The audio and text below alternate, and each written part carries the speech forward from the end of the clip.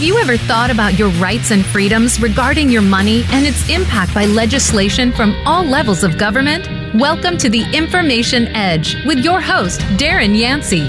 Darren has over 40 years of experience in key sectors of the economy, and he's been knee-deep in politics for over a decade. He's going to get into detail on these sectors, the politics surrounding them, what they mean to you, and how you can protect yourself and be involved. Now, live from Texas, your host, Darren Yancey.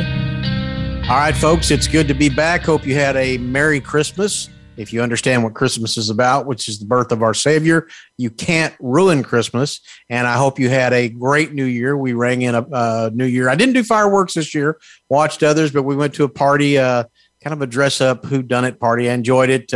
Didn't drink a whole lot, and I can't anymore, but I had a good time, and it's good to be back.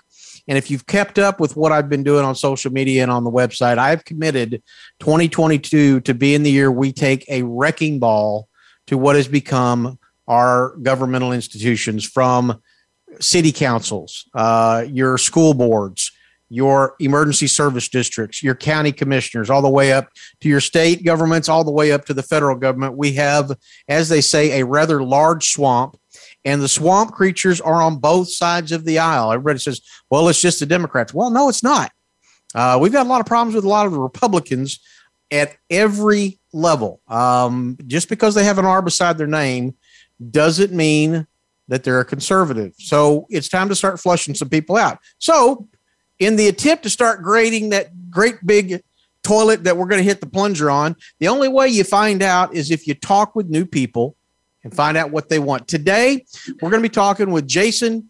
He calls himself the Storm Nelson, and we'll get into that in just a second. He is challenging incumbent Republican House member Pete Sessions. Now, this is Pete's second go-around. Pete was over in Dallas for a number of years, lost that to Colin Allred, took some time off.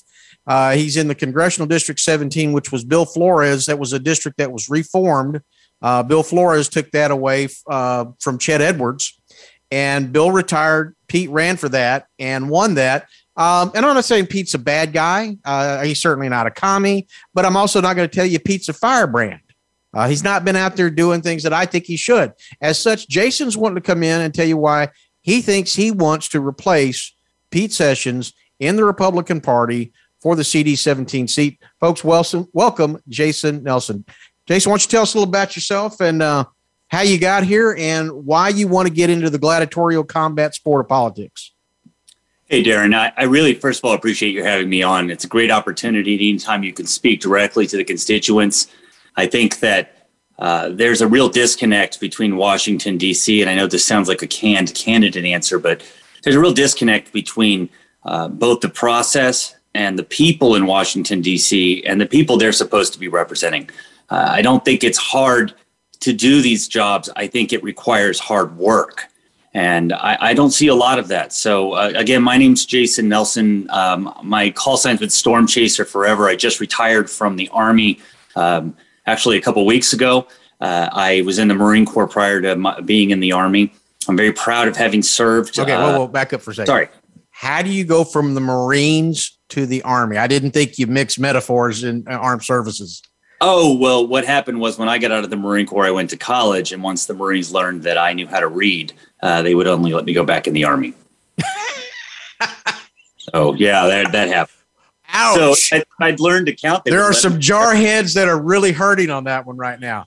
You know, the thing about them is they're just going to eat a crayon and forget all about it, so it won't matter.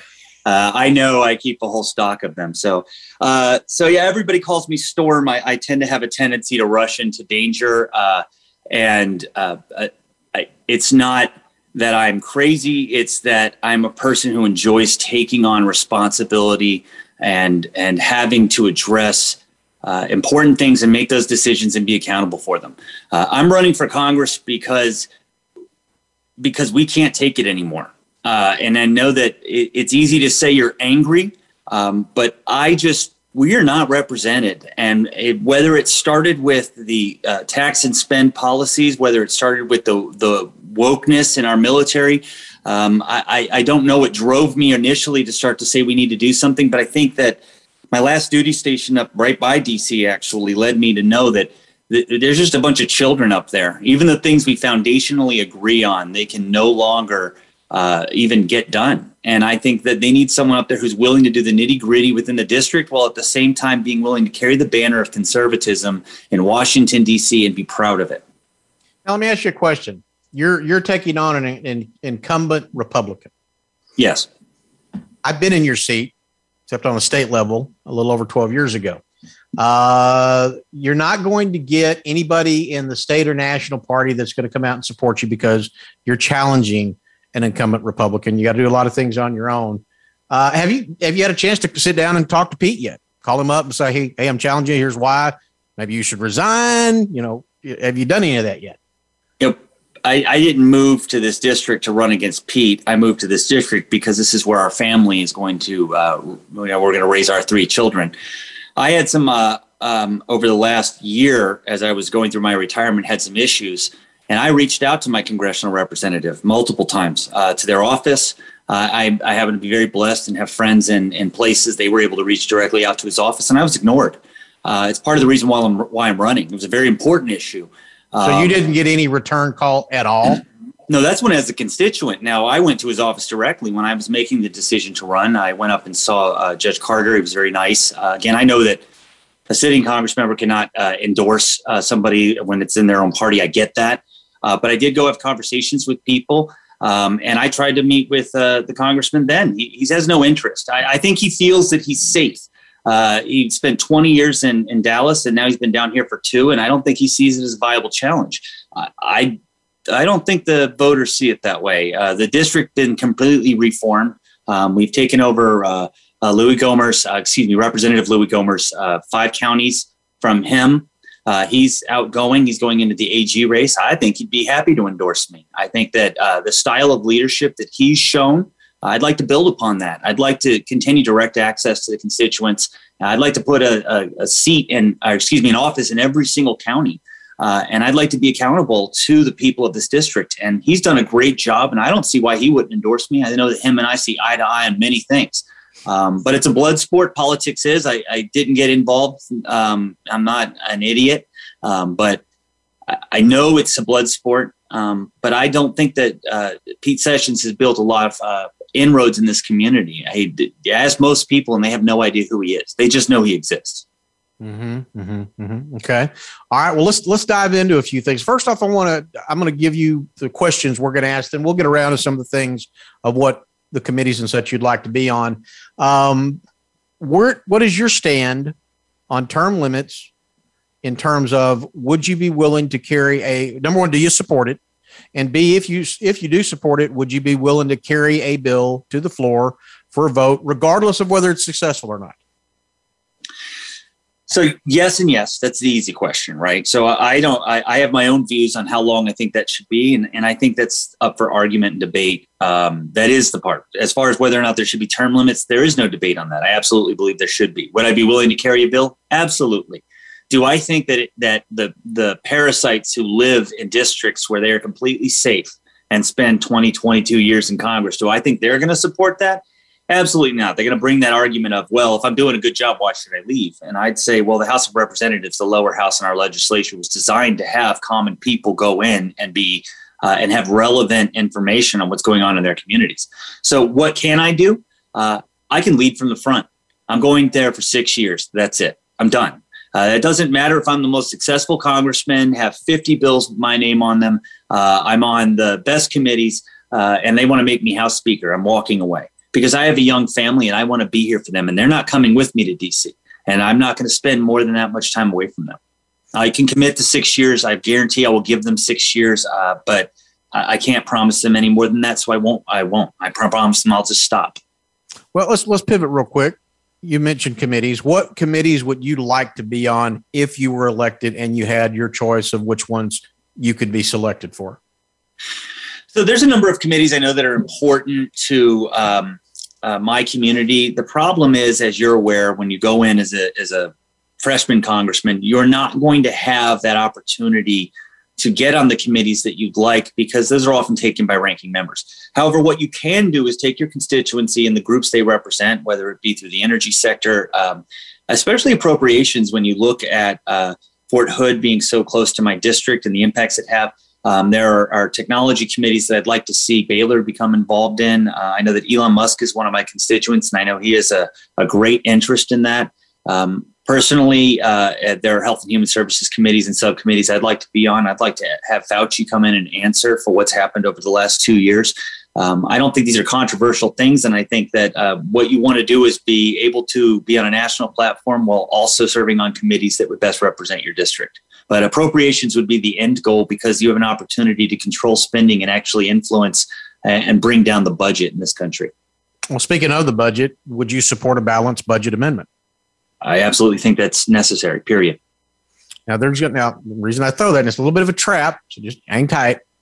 There's a lot of those that used to say, well, it was one vote away from happening in the 90s. And they're going, oh, I'm so glad it didn't happen now, because if it did, it would have trapped us into additional taxation from the Democrats on spending. What's your response to that? That's a false dichotomy. When you sit here and say our only options are this or this, yet when we are looking at the what happened over the last couple of years as we surged towards energy independence, which President Biden has now squashed, is that we have lost the ability to increase revenue through commodities, which is something that is a hedge against inflation and also leads towards a balanced budget. Because you cannot tax your way into a balanced budget, as that takes money from circulating in the economy. So the best way to free up the free market while also putting money in your coffers is to increase those commodities. That's the energy sector, through farming, and more importantly, through minerals. And I think that we have no choice. We absolutely have to open up responsibly a lot of areas to that exploration in order to get us, one, out of the coming stagflation crisis, and secondly, to allow us that opportunity. So that's something I've witnessed on some committees I've been on. I actually, in one of a board that I served on, when you get into those budgets, even if you have to do a balanced budget, nobody wants to go back and do a zero-based budget. What's your opinion on that? There's many arguments, and I'm not an economist, okay? And there's many arguments for and against, but I think that what we're really asking is, why can't we have a budget that says we don't have it, we don't spend it? And if we don't have plans for it, why are we signing bills for money we don't have? The answer is it's just dumb. It's just dumb policy. And that reason why is because you commit money and I think they do it in an effort to stabilize the currency, because we shuffle so much equipment and other things around. But what it ends up doing is it ends up preventing you from being able to make long-term investments in your own economy. And we're committing so much money around the world, and then that makes us then print more money in order to meet our own obligations here. Well, let's shift for just a second, and while we're on that, we get into a lot of debates on whether or not the Fed is or isn't part of the government, which gets into constitutional oversight. It's not. And we're on the same page here. In terms of constitutional interpretation, would you consider yourself a traditionalist? Do you think it's a living, breathing document? What's your interpretation on the Constitution? I'm a traditionalist. When people use the word living, breathing document, what they're insinuating is that there's enough changes within, technology, social structures, whatever, that it would require us to modify one of the existing amendments through judicial interpretation. The problem there is we already have a process by which to account for that, and that's by passing new amendments. I don't think that people always say, well, we need common sense gun laws. But the Second Amendment's pretty common sense to me. It doesn't need any elaboration. And the First Amendment's very clear. I don't think that we need to try and interpret our way through a breathing document. The Founding Fathers' intent is very clear, very clear. And we've obviously moved so far from that. We need to go back to what the Constitution was intended to do, what it does, and the inalienable rights that we have as citizens. There was a bill they passed out of the House last year called H.R. 1. Made it out of the House, barely avoided passing in the Senate under Senate Bill 1. They're talking right now, and I'm talking specifically about Schumer, about trying to go back and kill the filibuster for the specific purpose of passing that legislation. Have you had a chance to review H.R. 1? I have. Okay, so it's an abomination, and it effectively is designed to rape the Constitution, eliminate states' rights. Yes. if that bill were to pass, there's a lot of people who are very scared about the current state of SCOTUS, and we're going to find out a lot this week about whether or not our current Supreme Court has the muster that they want when they rule on mandates, and we'll get to that for a second. Do you think if that were to get passed, obviously Biden would sign it, do you think that they would do the right thing and send it back to the states for a proper constitutional amendment, which for sure it would die? Or do you think they just try to ramrod it down our throats until SCOTUS could interpret it? So, because that would be, in my opinion, a constitutional amendment. Yes. So the easy answer is they are, and it has to be a constitutional amendment because anytime that Congress moves outside of its 13 enumerated powers, it's supposed to go to the states. The problem is we have a SCOTUS right now where John Roberts is acting. His version of judicial restraint is to constantly kick things back down to the legislatures. Now, that does sound like, hey, that's the way it's supposed to work. The problem is we then have the federal government that interprets that to mean that, well, I'm allowed to keep doing it. Supposed to be co-equal branches of government. Correct. So, and so when you have the federal government say, well, because the SCOTUS kicked it back, so I don't want an activist court, but what I do need is a court that makes definitive decisions. But more importantly, what we need to stop doing is conservatives have, I'm going to use air quotes around conservatives, Republicans in Congress right now, the majority, have made this decision to punt to the courts. And it's lazy. And they're not even out talking about it. They are just being lazy about, they're abdicating their constitutional responsibilities. Not all of them, but I think a majority of Republicans right now are just punting to the midterms. And what that's allowing the Democrats and liberal wing of the Democrat Party to do is to shore up their arguments and to find new avenues in which to get the legislation that they want done. And we can't depend on Joe Manchin to defend the Constitution. I'm not saying he's a bad guy or whatever. I'm saying that we're now hanging on one senator to make Sinema as well. But I mean, between those two, right? But it's a shame that we've got Democrats that are roadblocks, right? And I don't think that's the way the process is supposed to work. It's not supposed to, and we can do better than that.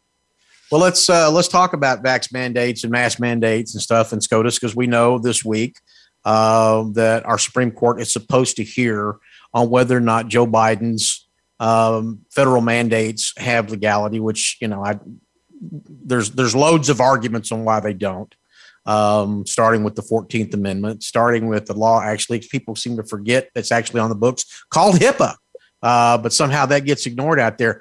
What's your gut? Do you think they're going? I mean, we've already seen what the 5th and 6th Circuit courts have ruled. We've seen where judges ruled against the Navy forcing some. We know we have the 9th out there that said, oh, by all means, it's good. What's your gut feeling on how SCOTUS is going to go? Because this decision is going to have monumental impact of saying the president does not have this, which obviously I'm pretty sure you and I are going to agree he doesn't, or they're going to grant him powers. So obviously I have a keen interest in this. I technically retired from the Army. I'm on terminal leave right now on January 29th. The reason why I've got January 29th as my terminal date is because January 30th is the day in which you can start to become court-martialed for not being vaccinated. So you chose to leave over the vaccine? Absolutely. No, I had no choice because it was either that or lose all of my benefits. And I'm anyway, without getting into the nuance of that, I mean, I'm fully disabled, but the point is I had to push through and force this through just to make this happen. I think that the court has three options right here. Either they can punt it back to the lower courts under the guise of narrowing it or asking them to, the courts to define it differently. They can make a definitive decision and say that no, the federal government doesn't have to do the right to do that, or they're going to say they do have the right. Now, the problem with the second two is that I do not believe that in the discovery process, they're going to present them all of the information. For example, we don't have the Pfizer study, and we won't ever have the Pfizer study for 75 years on their own product. We won't have information. We're finding out now that children with COVID versus children hospitalized of COVID are two distinctly different things, and the CDC finally admitted that. And those are the kind of things that when you present this to SCOTUS, you have to ask, is the risk greater than the other risk? and the risk of loss of liberty in order to mandate it. But when they're not even providing them with honest information, how can they possibly discern whether or not this risk is worth it? Because otherwise you could say the risk of anything should mandate something. And that's not even a slippery slope. That's exactly where we end up at that point. And then we end up with no soda. You're going to, not allowed to do extreme sports. You're not allowed. At that point, everything is a burden in society, isn't it? Correct. And I think that would cause a true insurrection. Yes, absolutely. If they come to my house and tell me that my children are getting that jab, you're going to have an insurrection. I'm not afraid to say that. And that's where a lot of people stand. So I think kicking it back down, I don't know, because you definitely have two courts that have said no, and they've given extremely well-versed and thought-out responses. And then you got the Ninth Circuit that came in and gave their, general, it sounds liberal, so we're going to go through. I don't know if that necessarily would help, but I think they're going to have to come out and come down one way or the other. I don't think, and I think I'm hoping that they don't grant Joe Biden and future presidents executive powers that they shouldn't be getting. And in the end, if they just, one simple fact is very easy for them to point out. Is there an emergency use authorization, or is this a product in which there's liability? And if there's no liability, but they've given full ability to use that product, I forget what they're calling it, Comirnaty or whatever, that doesn't exist. So if that product doesn't exist and it's just an emergency use authorization, it's a clear violation of our rights to be able to do that. And that's not even getting into whether or not that shot is safe and whether or not it's even necessary for children or for healthy adults. I'm just saying even that alone is enough for me to sit here and say that's the line and there's no question they should rule. Well, it's interesting, and we're going to get something happen here pretty quick on it. And I hope it's for the benefit of the nation and not for the benefit of any one particular party.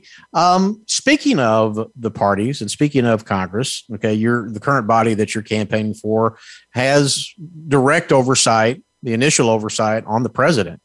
Obviously, that has not happened with Joe Biden in office, and I personally blogged specific crimes, constitutional crimes that this man has committed. We're not going to rehash those here. In terms of oversight, everybody's predicting a red wave, and I hope that's going to happen.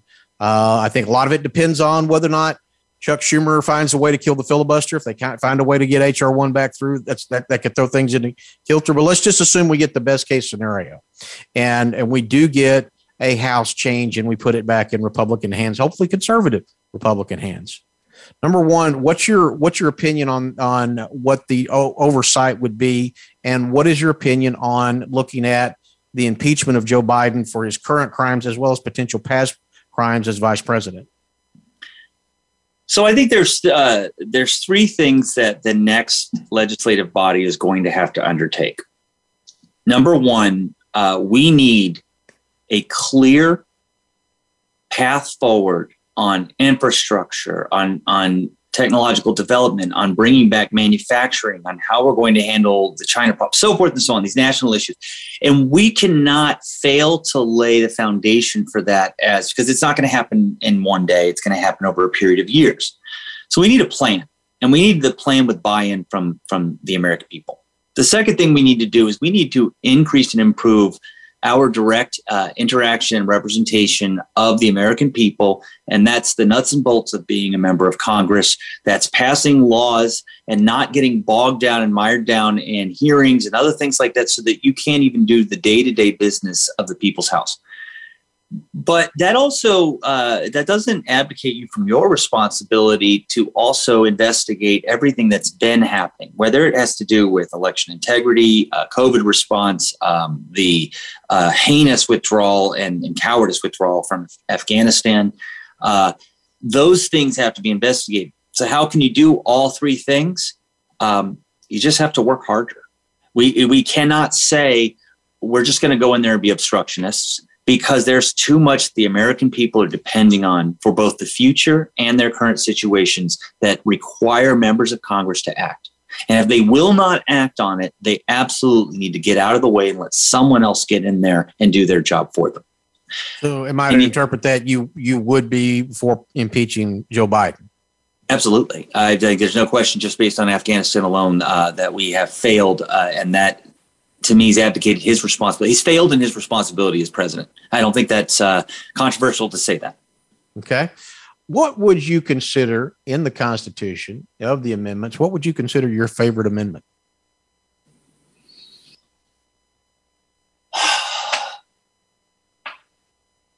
I mean, it's very easy to just go with it. I have to say, Second Amendment. I mean, I think that the right to keep and bear arms is what defends all other rights that we have.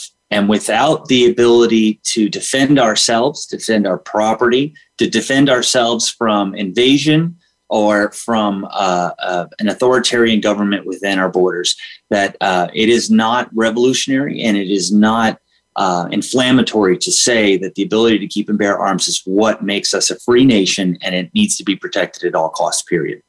Okay. When you were talking about one of the three things that needed to be done, you were addressing infrastructure. Obviously, the current infrastructure bill that has come out is anything but infrastructure. Less than 10% would go to what would traditionally be called roads, bridges, ports, etc. One of the things that's happening within the logistics industry is the attempt to automate certain technologies, which would be displacing people. One of the ones that we're concerned about specifically is autonomous technology. Are you at all familiar with what's happening in autonomous technology in both cars or trucks? You're talking about the manufacturing of those?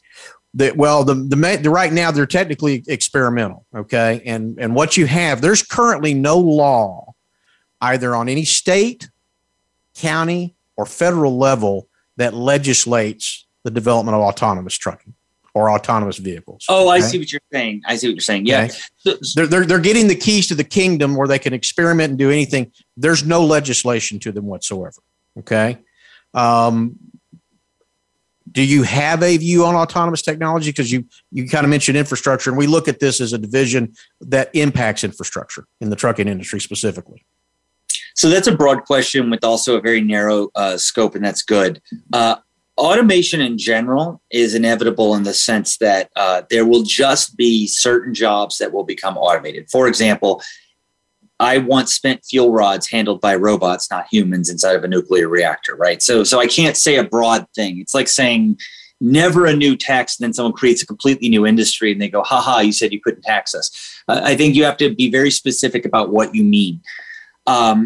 And I think that it needs to be, as you do emerging technologies, it's very important that Congress, state legislatures, people need to be involved with industries to understand what laws are going to be needed, not extraneous ones, but ones that, so that as emerging technologies happen, laws are in step with them. A good example are drone technologies, things like that.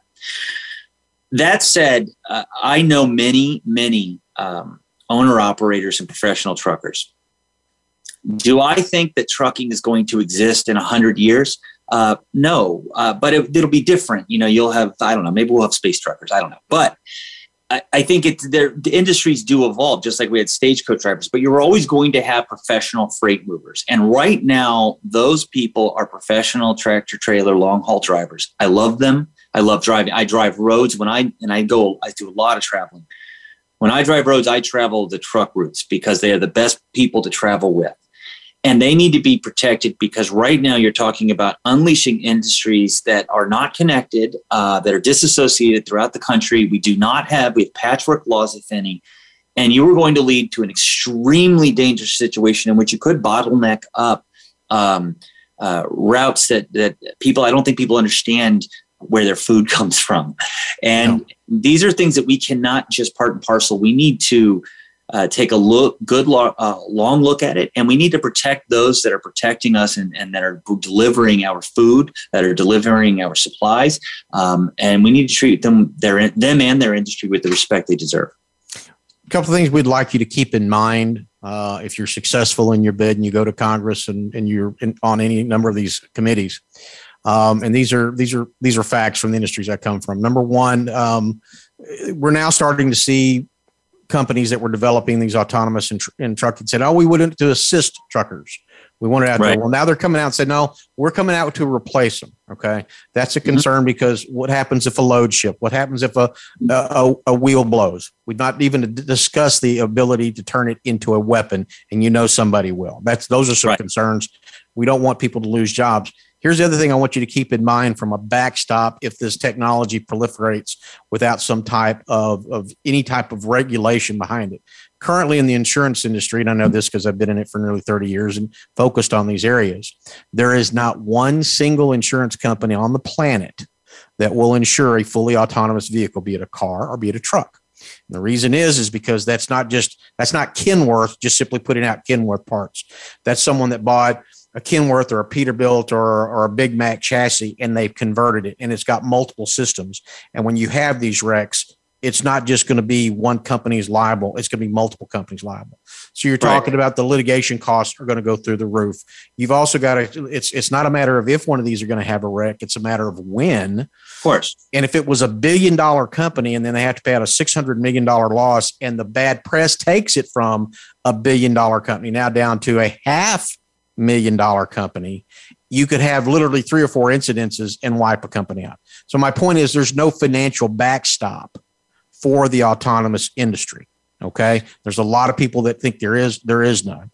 So if you're successful in Congress, we'd like for you to keep that in mind because this is right now, I've never seen an industry in this day and age have absolute keys to the kingdom. I'm talking on the federal level. I'm talking on the state level. I'm talking county level where there is no oversight.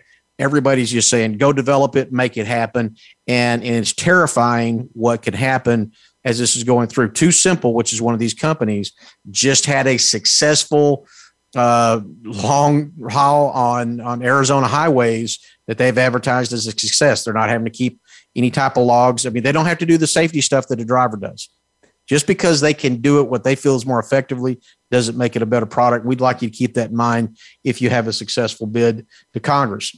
On that note, I want to shift on something else that if you get to that level, depending on what committee you might have.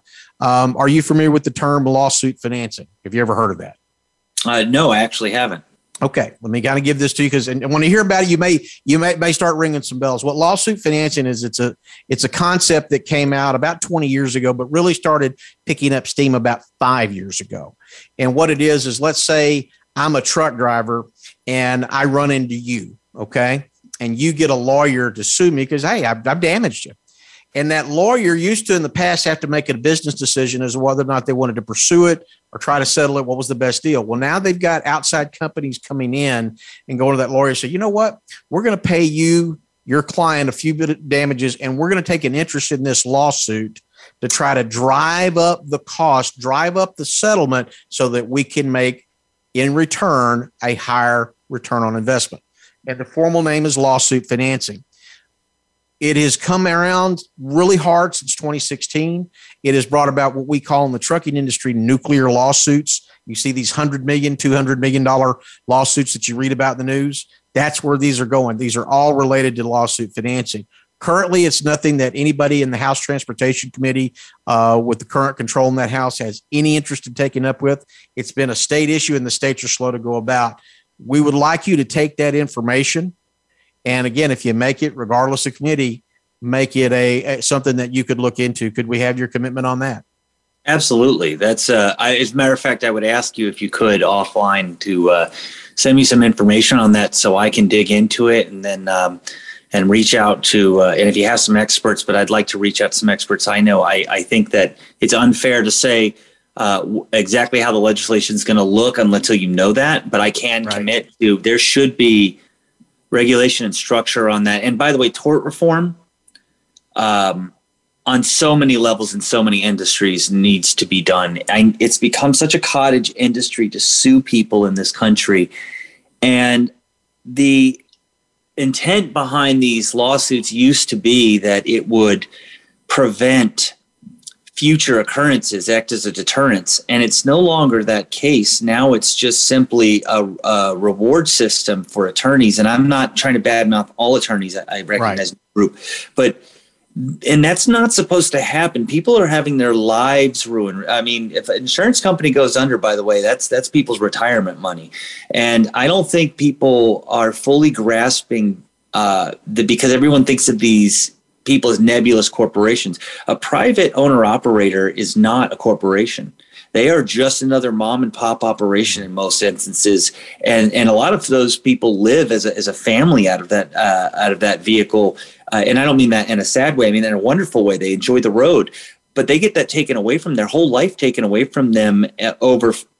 It's not even that it's frivolous lawsuits, like you said. If you cause an accident, it's the nature in which those lawsuits are conducted and the collateral damage it does to those people and those families. Well, what's happened is the plaintiff side has gotten, on the attorneys, they've gotten very adept to reading now safety manuals, and they've gotten very slick. I mean, yes. And the trucking industry has its issues. They've got to clean up. I'm not exonerating. No. I mean, everybody can always improve. Yeah. The challenge is right now from an insurability standpoint, okay, with some of the frequency and some of the severity, is the insurance to run and operate a truck. These mom and pop companies, they're reaching elasticity of what they can afford.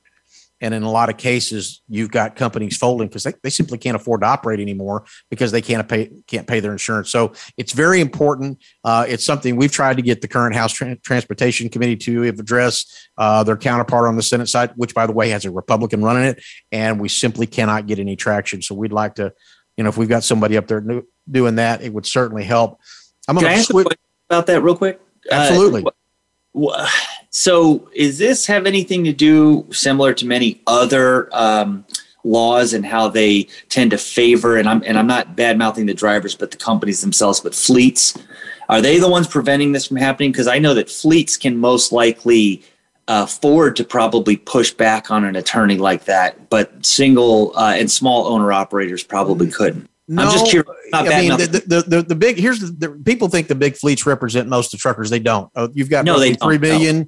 They represent at most 15% of the trucks out there. Right.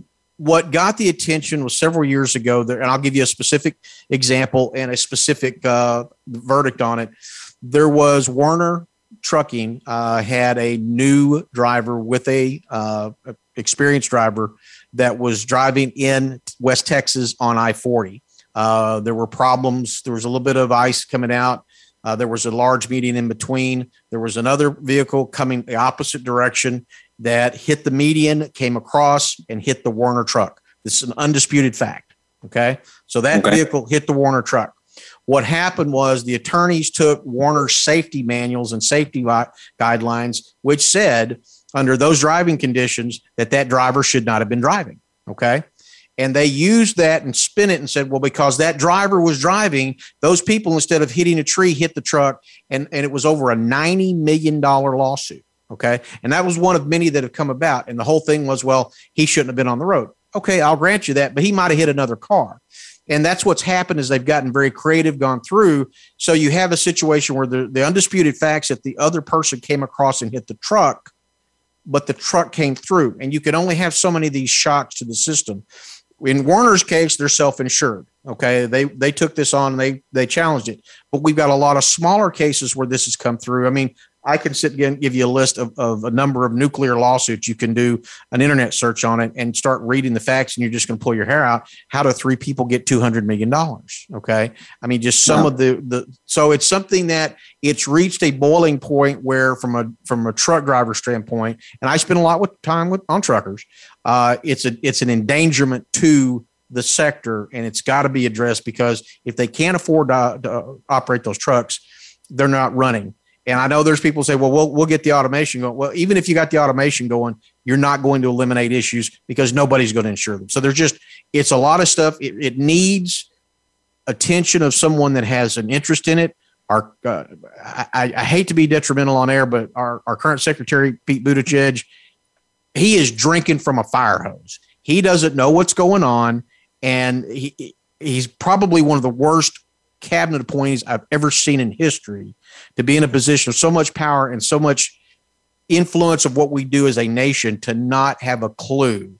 And that's something, if you're looking at the House, but you got to talk to your Senate counterparts if you get there. We don't just need to be putting anybody in these cabinet seats. Want to shift gears for just a second. Talk about campaign finance. Your folks across the aisle say that we need to take Citizens United and smash it, and completely redo campaign finance and come up with something new. They want draconian. Where do you stand on campaign finance? Whenever I hear an argument like that or a discussion like that, and by the way, just to close out, your issue is very important to me. So we'll talk about that and continue that conversation. But we're talking about campaign finance reform. I think what people really want is they want to know that their member of Congress is going up and doing things openly and honestly. And I'll give you an example. Somebody asked me, would you take money from from a lobbyist? And I said, well, what does that mean? And they said, well, would you take money from, I don't know, big companies or from whatever? And I said, there's trade organizations within my district. They're just small, they got together and said, hey, I'll make up something because it isn't true. I don't want to call anybody out, but there's some muffler shops that all got together and said, hey, we can't afford it. So we'll go and we'll chip in and get somebody to go up and talk to our Congress member.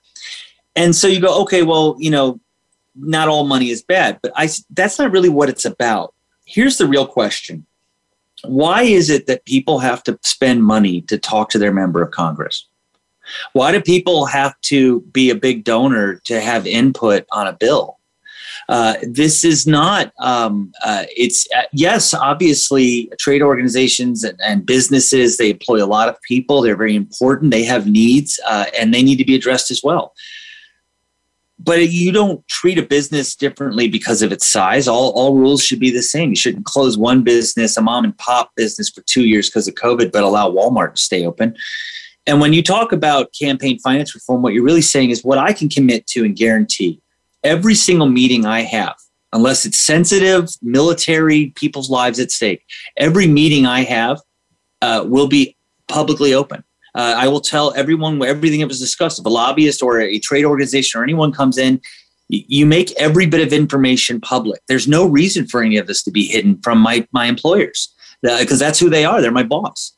What is that going to do? I think that encourages people to expect more from their representatives. I think there are laws you can write that argue for that. But I think in the end, when it comes to campaign finance reform, you have to allow people the ability to play with unions. You have to allow private citizens to be able to have a voice and to band with others to get things done in this country. But they also deserve transparency. Now, there's a bill that came close, and this was in part of the Build Back Better, and it had been a separate bill. It was combined. It was called the PRO Act. The PRO Act was basically trying to unionize everything. And I'm not anti-union. Mm-hmm. You want to be union, be union. But it was going to basically eliminate almost 70,000 independent contractors in the United States if it's passed. We don't know where this is going to go yet. If you get elected and you get in, and there's some of these bad bills, will you work to reverse or strangle these bills where they can't do any good?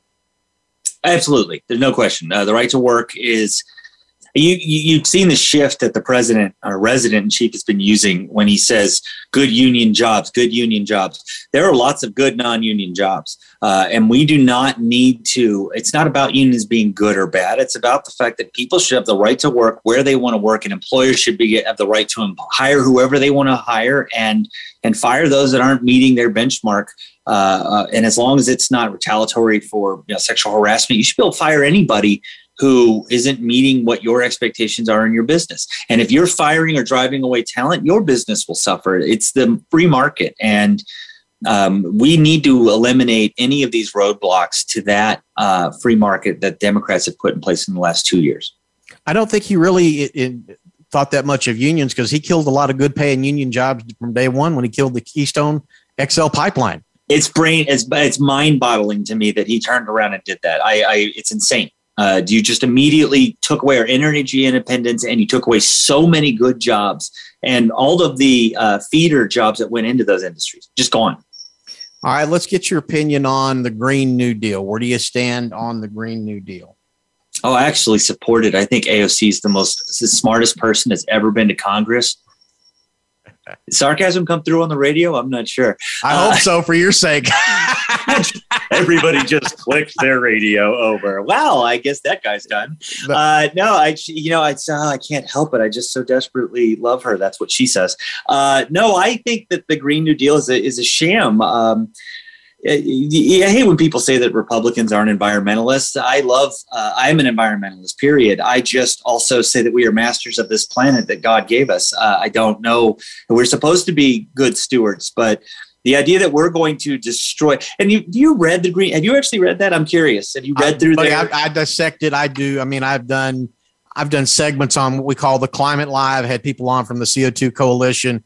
Look, is the Earth warming up? Yes. Yes. You know what else? We're producing more rain. We're growing more food. We're feeding more people. We're doing more things. And we're nowhere near the parts per million we were back in the dinosaur age. So we're not about to explode. But, when you sit here and when people talk about that, it blows my mind because you go, if the United States, I just tweeted this actually, if the United States went back to the Stone Age and cut our population to 1,000 people, the Earth we would not stop pollution. We would not stop their supposed CO2 because China and India have no caps. Like the Paris Climate Accord, we met those standards without even trying because they never signed on to their own standards. They said, oh, yeah, we'll get back to us in 2030.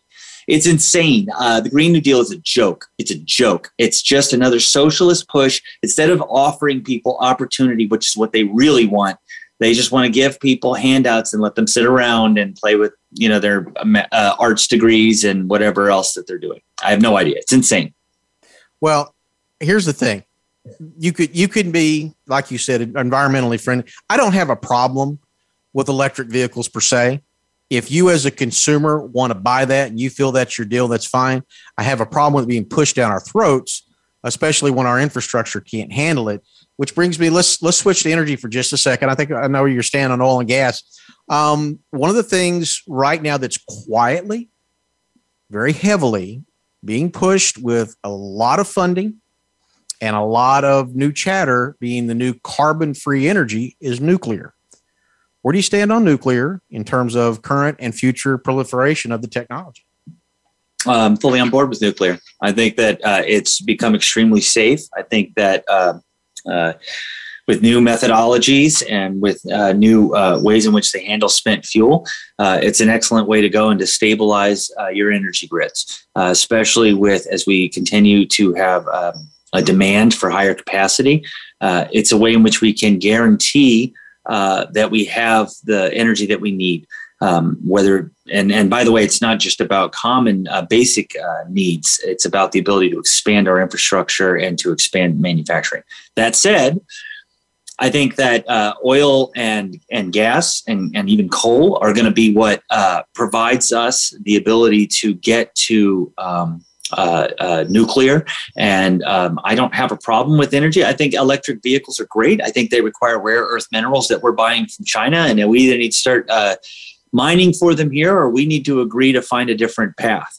Because the people that currently occupy the House actually came out, and I apologize for not having this bill. If you talk with Congressman Bruce Westerman, who's on that committee, there was a bill that came out to stop the mining of rare earth minerals such as cobalt in the state of Minnesota. I was in Afghanistan when they were giving away Afghanistan to China. China is doing it in Africa. They're doing it in Asia. They have no qualms about it. I don't want to go, rape our natural, beautiful parks, but how much of our western half of our country are national parks or national land or federal preserves that are sitting there ripe with minerals and other things that we need. But if we're going to do that, one, you have to make the commitment to preserve as much as possible. I would say start with Alaska if we could. But secondly, what we have to do is say that, hey, look, we need to use emerging technologies and capture those. So I use the word capture. We need to capture methane gas. There's lots of things that we could use for energy, but the answer is not solar. Because we don't have the rare earth minerals for it. The answer is not wind. It's not consistent enough. And if we don't have a consistent energy grid, we're never going to have consistent economy.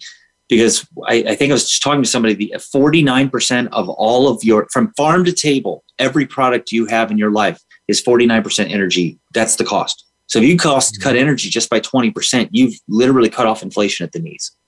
Yeah, and you've increased your cost for food dramatically. I want to cover we're almost out of time. I want to cover last two topics. One is you just talked about technology. Let's talk about social media, social justice. Should social media platforms be reconsidered as a utility and regulated, or do we just need to say laissez-faire, let the market come out and bring competition in? If they had not made the decision to editorialize and get involved in elections, then I would argue that they were, or worse, what they're doing right now, which is taking instructions from the federal government on restricting free speech, which makes it fascism. So before they were doing that, I would have argued that it's laissez-faire and let the market decide. At this point, because of editorializing, I actually think they should be reclassified as news publications and be responsible for the defamation that occurs and be responsible for their editorializing. They themselves, I'll give you an example, and this is dumb, but I'm not even verified on Twitter. I'm a candidate, an official candidate on the ballot with national endorsements, and I'm not even verified. Why does that matter? Because I can't get verified on Ballotpedia, because Ballotpedia requires that I be verified by Twitter. And so you sit here and you go, I can't even, the number one Google search that a person would come across, I can't even be considered a candidate, even though I'm on the ballot, because Twitter decided that my sources I gave them weren't good enough and I can't reapply for 30 days, nor can I argue it. When somebody has that much power to control what they just did in Major Retailer Green, or when they have that much power to control the national conversation, they need to be accountable. Okay. All right. One last thing, tax policy. Where do you stand on tax policy? Do you feel that the current system that we have is adequate, or does it need to be thrown on the scrap heap and a new system looked at? I think it needs to be thrown on the scrap heap. I don't think that there's so many things wrong with it that we don't have enough time in this segment to talk about it. So I'll just say that there are many options that we could use moving forward, but at any point, if you are paying more taxes, or we are taxing businesses or individuals more than anyone else in the world is in their country, or then we are doing ourselves a disservice as a free market economy. And our inability to simplify the tax code is costing people billions of dollars, and it's just money that we are just sucking out of industries that could really use that investment. I understand that the IRS and the tech industry is huge, but those are professionals that could be absorbed. I think we need to simplify the tax code. We need to stop taxing people. As a matter of fact, if anything, we need to cut taxes and therefore stop this runaway inflation. Well, on that, it gets back to spending. One last thing came up on here is the money we send to foreign countries. Is it legitimate?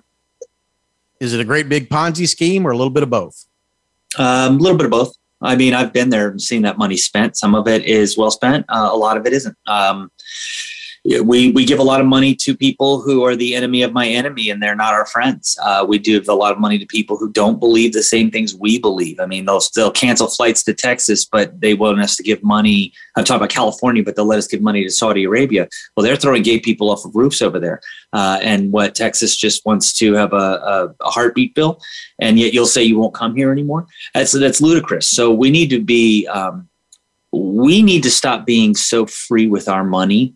And we need to start asking for things in return. That is not bad. That's not bad policy. China does it. I'm sorry. We're almost out of time. Give us your website. I gave you 20 seconds, and I gotta show the perfect show. Storm for Congress. That's STORM for the number 4 Congress.com. It's Jason Storm Chaser Nelson on the ballot. And I would just, come and find us. And we are on Twitter. It's at Storm for Congress, same as the website. But this is going to be exciting. It's going to be exciting 8 weeks. And I just really appreciate you bringing me on the show. Thank you. All right, folks. That's Jason Storm Chaser Nelson, and he's running for Congressional District 17 in Texas. Check out his site. You've been listening to the Information Edge podcast with Darren Yancey. I'm glad to be back live. Again, every show that we do, we like to be a little educational, a little informational, and hopefully entertaining to some degree. You can go to my website, informationedge.net, catch me on Twitter at InfoEdge65. You can catch me on Gab and Getter, because yes, I'm there now at DGYancy65. And we'll be back next week. Have a great week.